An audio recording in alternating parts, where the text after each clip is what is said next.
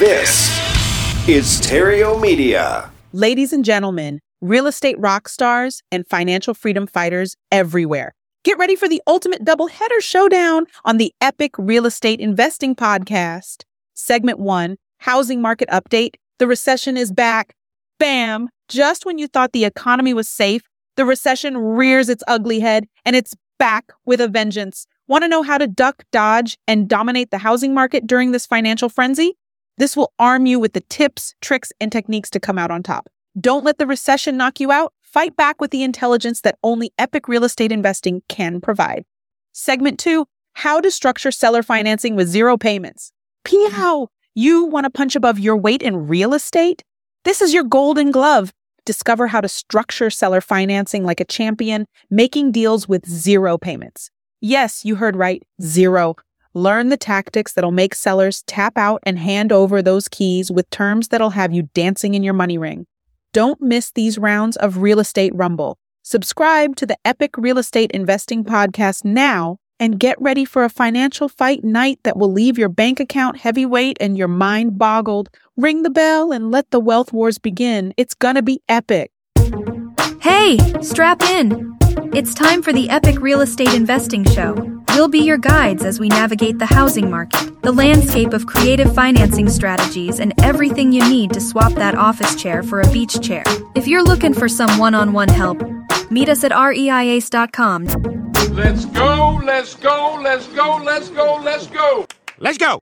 Hey, the recession is not canceled. I mean, this chart right here says there's a 100% chance a massive recession is coming. But Bernard Bamoul of the Economic Outlook Group sent out a research memo on June 29th declaring, ladies and gentlemen, the recession has been canceled. But what about this chart? It says something very different with 100% certainty, proving that Bernard, MarketWatch, Bloomberg, and even the constantly negative news network are 100% wrong. So we've got facts and we've got opinions.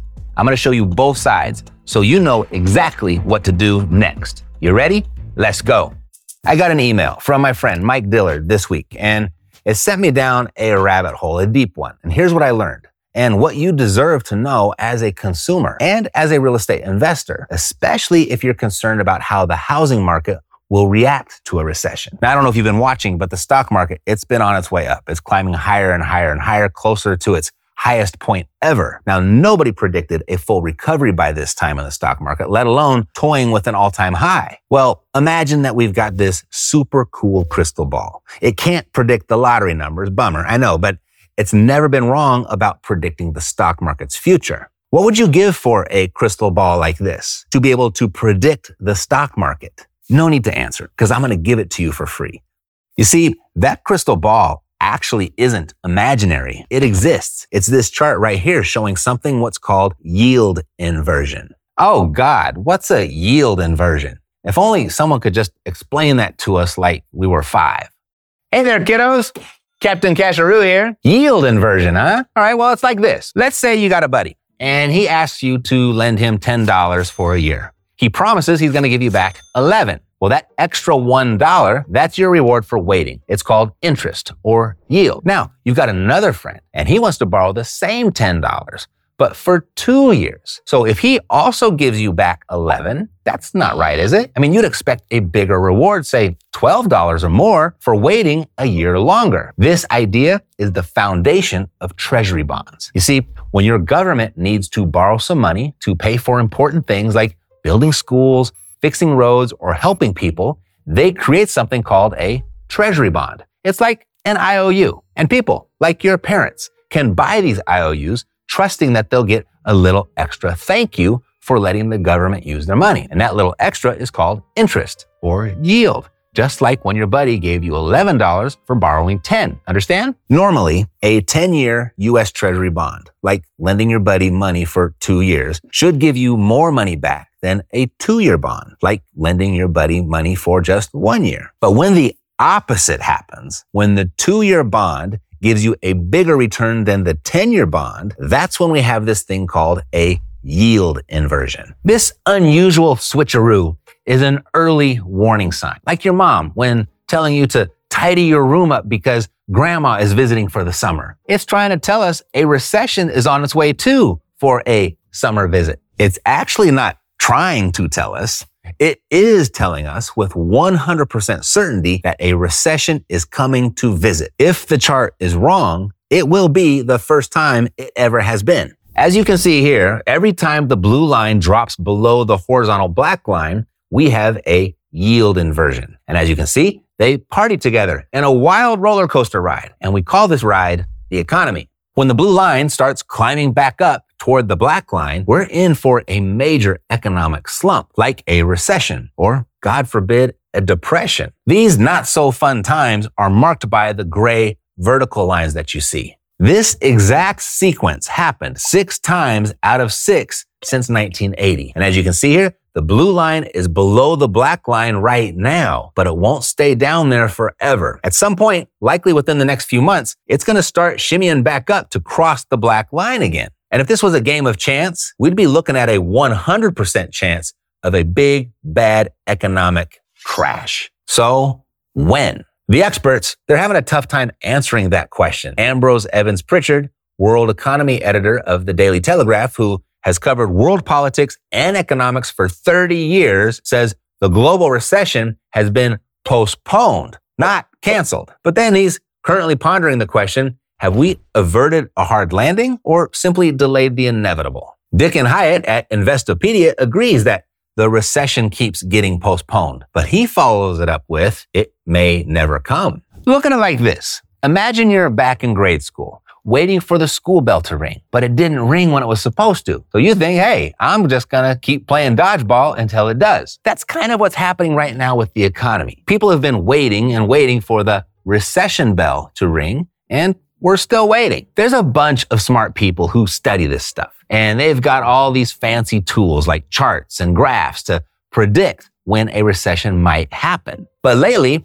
these tools are acting like your little brother who swore he saw a monster in the closet. But when you go to check, no monster in the closet. Are these economic tools crying wolf like your little brother? Although all signs are pointing to a recession, the experts are starting to think this time is different. Or they're patting themselves on the back right now saying, we've figured out how to stop recessions. But this is why it might be different. We've got this shining ray of hope called the job market. Currently, we've got the lowest unemployment rate since 1969. That was 54 years ago. Low unemployment and recessions, though, they don't coincide. As you can see here, just prior to each recession, dating back to 1948, when we started tracking this number, there's a noticeable uptick in unemployment just prior to entering a recession. Right now, you'd have to go back almost 80 years to find the unemployment rate lower than it is right now. And it's still trending downward right now. So despite everything,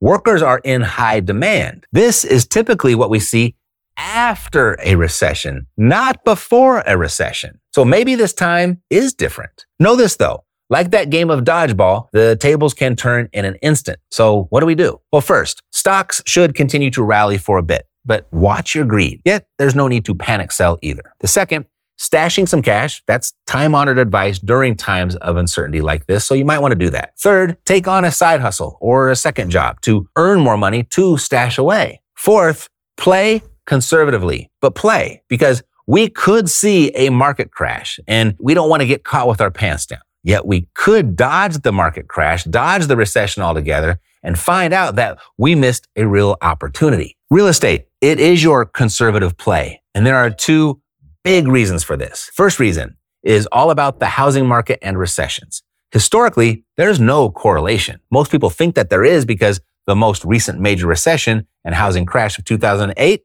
they happened at the same time. Previously, though, as you can see here, those gray vertical lines that mark recessions, housing markets were flat, or they actually rose during the dot-com recession of 2001 and the COVID recession of 2022. And if we go back, they also rose in the recession of 1990, 1981, 1980, and 1973. So that's number one. Recessions and the housing market crashes are not related. And if they were, a strong case, according to this chart, could be made for the housing market to more likely appreciate during a recession than crash. Reason two, and this is where it is different. In 2008's housing market crash, there was a fundamental imbalance of supply and demand. We were overbuilt and didn't have enough people of home buying age to buy all the houses that had been built. When you have too much supply like this, that's when you get a bubble that eventually pops. Thus, you had 2008. Now, fast forward to today, and that supply and demand seesaw is tilted in the opposite direction. With a decade's worth of building deficit and the peak age of our population passing through the average first-time homebuyer age, we have a fundamental imbalance of supply and demand again. But this time, we are underbuilt. And this is not a precondition for a bubble popping. I mean, if anything, we've got a people bubble, not a housing one. This article on Builder Online, just released, it makes 3 compelling points for a strong housing market. First point the article makes, the median existing home price is up 23.4% from last year to a whopping $363,300. And that's no fluke either. It's a 112-month streak of year-over-year gains. The second point it makes, the average days on market last month was just 17 days, and 89% of all the homes sold in less than a month. And the third point it makes, the unsold housing inventory is sitting at a measly 2.6 month supply, almost half of what it was pre-COVID. So less supply with more demand, that equals higher prices. It's economics 101. So what's the takeaway here? Well, with properties flying off the shelves, inventory doing the limbo, and prices on a marathon run, it's not reckless to conclude that the real estate market isn't just stable, it's thriving. For all the doomsday prophets predicting a crash with their clickbait headlines, you might want to hold on to your hats because this rocket, it ain't coming down anytime soon. Sure, all the negative Nancys will eventually be right, but not anytime soon. Now, let's say you disagree with me because you have your own information that has you believing a crash is just right around the corner. Well, if it happens, you want to align your investments with where people will be spending their money during an economic slowdown. And I'm talking about their basic needs. That's where they're going to spend their money on food and energy and shelter. Yeah, shelter, housing. If you're going to park your money anywhere long-term, the demographics and economics are in your favor for investing in real estate. Certainly more in your favor than anything else available to the average person without insider information, of course. Another story for another time. But in the meantime, keep it simple. We have more people than housing. People need housing. So invest in housing long-term for income and equity building. For the next 10 to 15 years, it's as safe as a bet as investing in water and air. Listen, all we have are educated guesses and maybe a few fingers crossed. Whether preparing for the storm to hit or finding ourselves in the eye of the storm, it's not the time to run and hide, but rather to gear up and play smart. The game's only over when you stop playing. We'll be back with more right after this. Material Investor, tell us where the deals are. Today's deal is in Birmingham, Alabama. And tell us what the numbers are. Are you feeling shackled by the hustle and bustle of the urban grind? Ladies and gentlemen, your escape hatch has been flung wide open. Introducing this meticulously revived bungalow beaming with 807 square feet of pure bliss. This house isn't just rehabbed, it's reborn. You can feast your eyes on 3 immaculate bedrooms and a full bathroom that gleams like the morning sun. The rebirth includes new carpets, spanking new appliances, and updates that don't just glow, they radiate sophistication. The interior? It's not just bright and warm, it's the place where memories will blossom and families will grow. A big old windows allow natural light to waltz in and seduce your tenants with a dance of freshness. Location. Situated right where the action is, this beauty offers convenience that's almost illegal. Hospitals, leisure parks, malls, you name it, it's there. Highway 71, more like your personal gateway to anywhere. Schools like Troost Elementary, Central Middle, and Southeast High are so close you can practically hear the bells ring. And groceries, with LD at just a hop, skip, and a jump away, you'll think you've landed in shopping nirvana. And the surrounding area? It's more than just a location. It's a gold mine for real estate investors. Think vibrant community, pulsating nightlife, and hidden pockets of serenity. Want to invest without breaking a sweat? This is your ticket to long-term tenant love. Features and amenities include, but are not limited to an I can't believe it's not butter kitchen, a living room that hugs you, and a backyard that's ready to party. Busy professionals don't just invest, live the investment.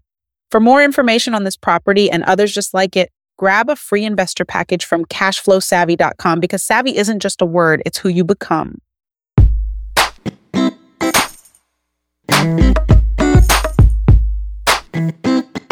Ever hear someone say, I have too much money? Me neither. Let's get you some more. Back to the show. Hey, this house right here, it's now mine. And I used OPM, that's other people's money, to buy it. And I've got no payments on it either. But how? I changed one small thing and the no payments method was born. Listen up, if you're serious about investing in real estate, you need to know about what's possible when it comes to seller financing. Working with banks, it takes too long, the rules are strict, you need a job, you need a credit score, you need money, and it's just so much harder than it has to be. You've got faster and easier options. For example, I'll show you how I structured this seller finance deal right here with 0 payments. Sick, right? Yeah.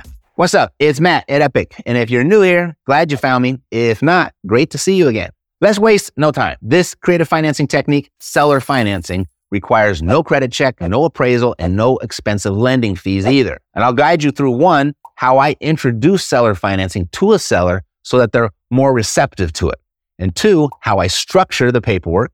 And 3, I'll walk you through step by step what I just did to get this deal seller financed with 0 payments. And stay tuned till the end, and I'll give you a copy of the terms that I use most of the time, the clauses for my contracts, and some nice deal structure templates to help you get started too.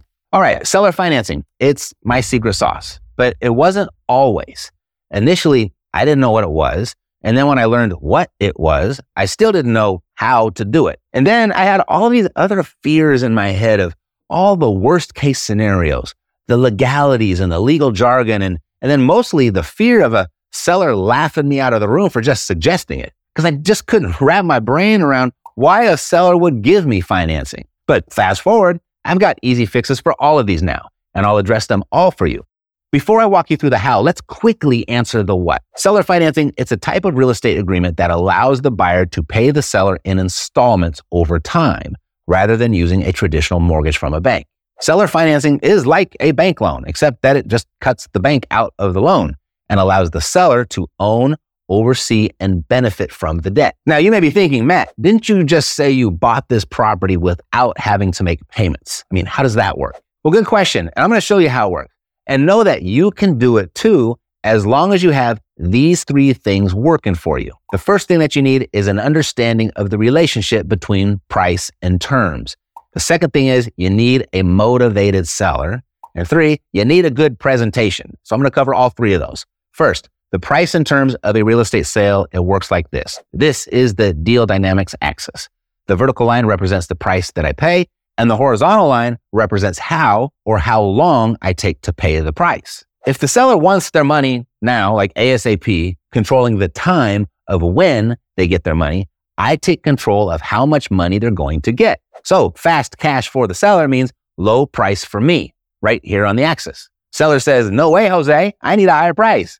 Then I need a longer time to pay the price. That's the exchange, the relationship between price and terms. It's a give and take thing. And as long as you're taking control of one or the other, the price or the terms, you've got yourself a deal. For example, on this property, the seller wanted full price, way up here. So no problem.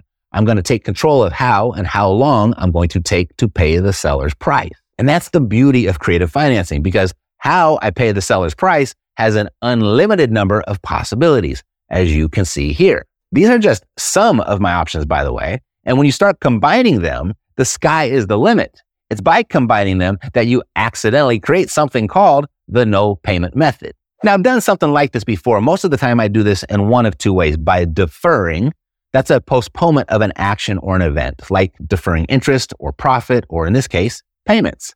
Typically, interest doesn't accrue during a deferral. The second way is via a moratorium, which is an authorized period of delay in the performance of a legal obligation or the payment of a debt. Interest generally does accrue during a moratorium period. But there's now, for me, this third way that I want to tell you about that's so much better, especially if you like cash flow. So here's the deal. I pulled a highly targeted list from Deal Engineer in St. Louis of vacant houses with a probate lien and delinquent tax activity, and then I cut the size of the list in half using their AI predictive analytics, their artificial intelligence, to just 50 houses of a small list. And then I put them in my seller sniper campaign. Now, there's this lady, Cora, a widowed retiree in her mid-60s. She was struggling to sell her rental property. We've got a symptom of a motivated seller. We need that for this to work, right? Cora had initially hoped to sell her property for top dollar, like all sellers do, but after a few months, realized that the house's condition, it was driving buyers away. They were passing on it. She didn't want to deal with or pay for a full-scale renovation, though. It was becoming now a financial burden for her, but a mental one more so, because she had just sold her home and was leasing it back temporarily from the new owner while she tried to sell this rental property. Cora had the plan to sell her two St. Louis properties in order to downsize to a smaller, more manageable place closer to her daughter in Texas. And this is when she called me. But because of the condition of the property, I couldn't give her the price that she wanted. She was at $174,000 and I was more like $85,000. The property, it needed serious work to get it to its full market value of $200,000. And once it was clear that she wasn't budging from her price, I had said, like I always do when this happens, reluctantly, of course. And this is the good presentation needed. It's so simple, a fifth grader could understand it. It's like this. I said, Cora, you know the market may allow me to get closer to your price if you're willing to take some money now and the rest later. How much do you need right now? You see, I just asked her for seller financing without saying seller financing or using any other industry or legal jargon. You know, if I confuse them, I lose them. So I keep it super simple. So Cora and we went back and forth a bit and she said, I need at least $75,000. So I was like, eesh, because that's like more than 40% down. And I was like, well, okay, that's much more than I normally put down. But if I could get that for you, could I break up the balance into 300 equal monthly payments? See, that would have been like $330 a month. And the market rent for the house is $1,400. So that's a pretty strong cash flow. But because she wants so much money down, it's just a hair over an 8% cash on cash return, which it doesn't suck, but it's not great. She did some quick figuring and she was like, I'll be dead before you pay that off. And that's definitely not the first time that I've ever heard that. And so I asked, how many payments would be acceptable? And she came back with 100 payments, which takes me up to $990 per month payable to her. And that pushes the cash flow and ROI into negative territory. So that's a no-go for me. I said, Cora, I like the house and I could put some money down, but probably not more than 10%. So at $174,000, that would be $17,400. And she wasn't cool with that. She needed that $75,000 to bridge the gap between what she sold her house for and what she's buying the new one in Texas for. So here's what I proposed. Cora, I can't give you more than 10% down because I need my cash for other deals. But let's say that I agreed to the monthly payments of $990 and I went and borrowed the money for that to pay you the first 5 years in advance. That would give you $59,400 in upfront payments plus the $17,400 down payment for a total of $76,800 at close. And then after 5 years, I'll send you $990 every month until paid in full. And that way we can both get what we want. But in order for me to get that loan, my lender would need to be in first position. Would you be open to that? Now, she didn't really know what that meant, so I had to explain it to her. And I explained it like this. When a bank loans money to someone to buy a house, and we'll use this one as an example at $174,000, that loan, let's say it's 80%, would be $139,200. That gets recorded against the property as a security to the bank. Now, if the borrower fails to make their payments, the bank can foreclose and sell the property, usually at auction, to get their money back. That's how banks are protected. And you are protected in the exact same way. But when there are two loans on a property, whichever loan is recorded first against the property is considered to be in first position, which has a higher level of protection in the event of a default. It's like this. If there were a second loan used for the difference, $34,800, that loan would be in second position because it was recorded at a later date and time. That's how the positioning is determined. And the positioning is really important because it determines the loan's priority in terms of repayment and their rights against the property. And here's how that works. If the property were to go up for sale at a foreclosure auction because the borrower stopped paying, and it was to only sell for, say, $150,000, the first position loan gets paid first, and whatever is left over, $10,800, will go to the loan in the second position, which in this scenario isn't enough to cover the second loan. So the second position lender loses $24,000 in this example because they had a lower priority. Being in second position, it's riskier. And she understood that. Being in second position, it can be a real disadvantage under normal circumstances, but not necessarily when you're in second position to yourself. So I drew out what it would look like in our deal. I'm buying the property from Cora for $174,000. My lender will give me $76,800 to give to Cora, and he'll be recorded in first position. Cora will then carry back a second loan from me of $97,200. That'll be recorded in second position, where I'll also give that money to Cora. You see, Cora is the beneficiary of all the money in first position and second position. She's in second position to herself. So if the property drops below the market value or the loan amount, it's not a total loss, likely not a loss at all. Cora can take the property back, keep all the money that she had received since the time of the sale, including the upgrades that I had made to the house, and then she'd have the opportunity to sell it all over again, making a boatload of money. Now, yes, it would be an inconvenience for her, maybe. That would be like the worst case scenario, but it would be a huge windfall for her at best. Being in second position is definitely a risky place to be when it comes to a loan other than yours. But when you're in second position to yourself, not so much. And the relief, it was palpable in her voice when she agreed to move forward.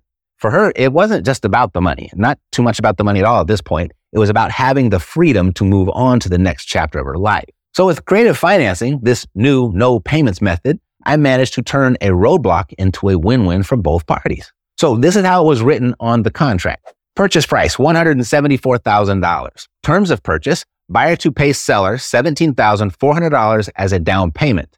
Seller agrees to carry back the balance of financing for the buyer at $990 per month until paid in full. Buyer agrees to pay the first 60 payments in advance, $59,400 due at closing. Just like that, simple, nothing fancy.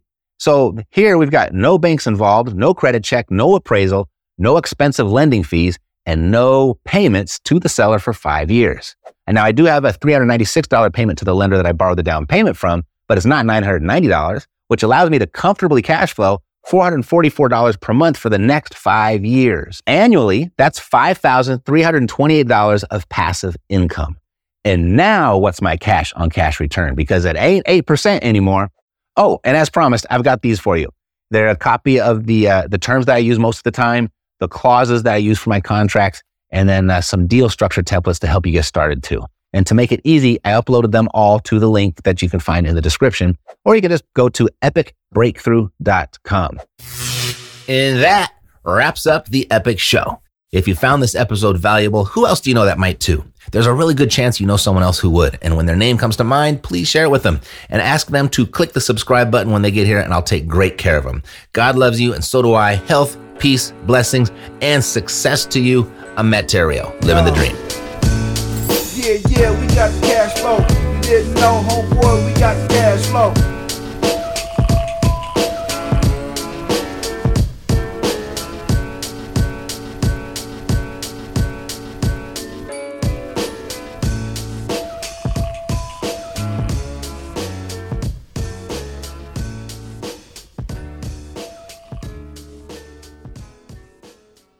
This podcast is a part of the C-Suite Radio Network.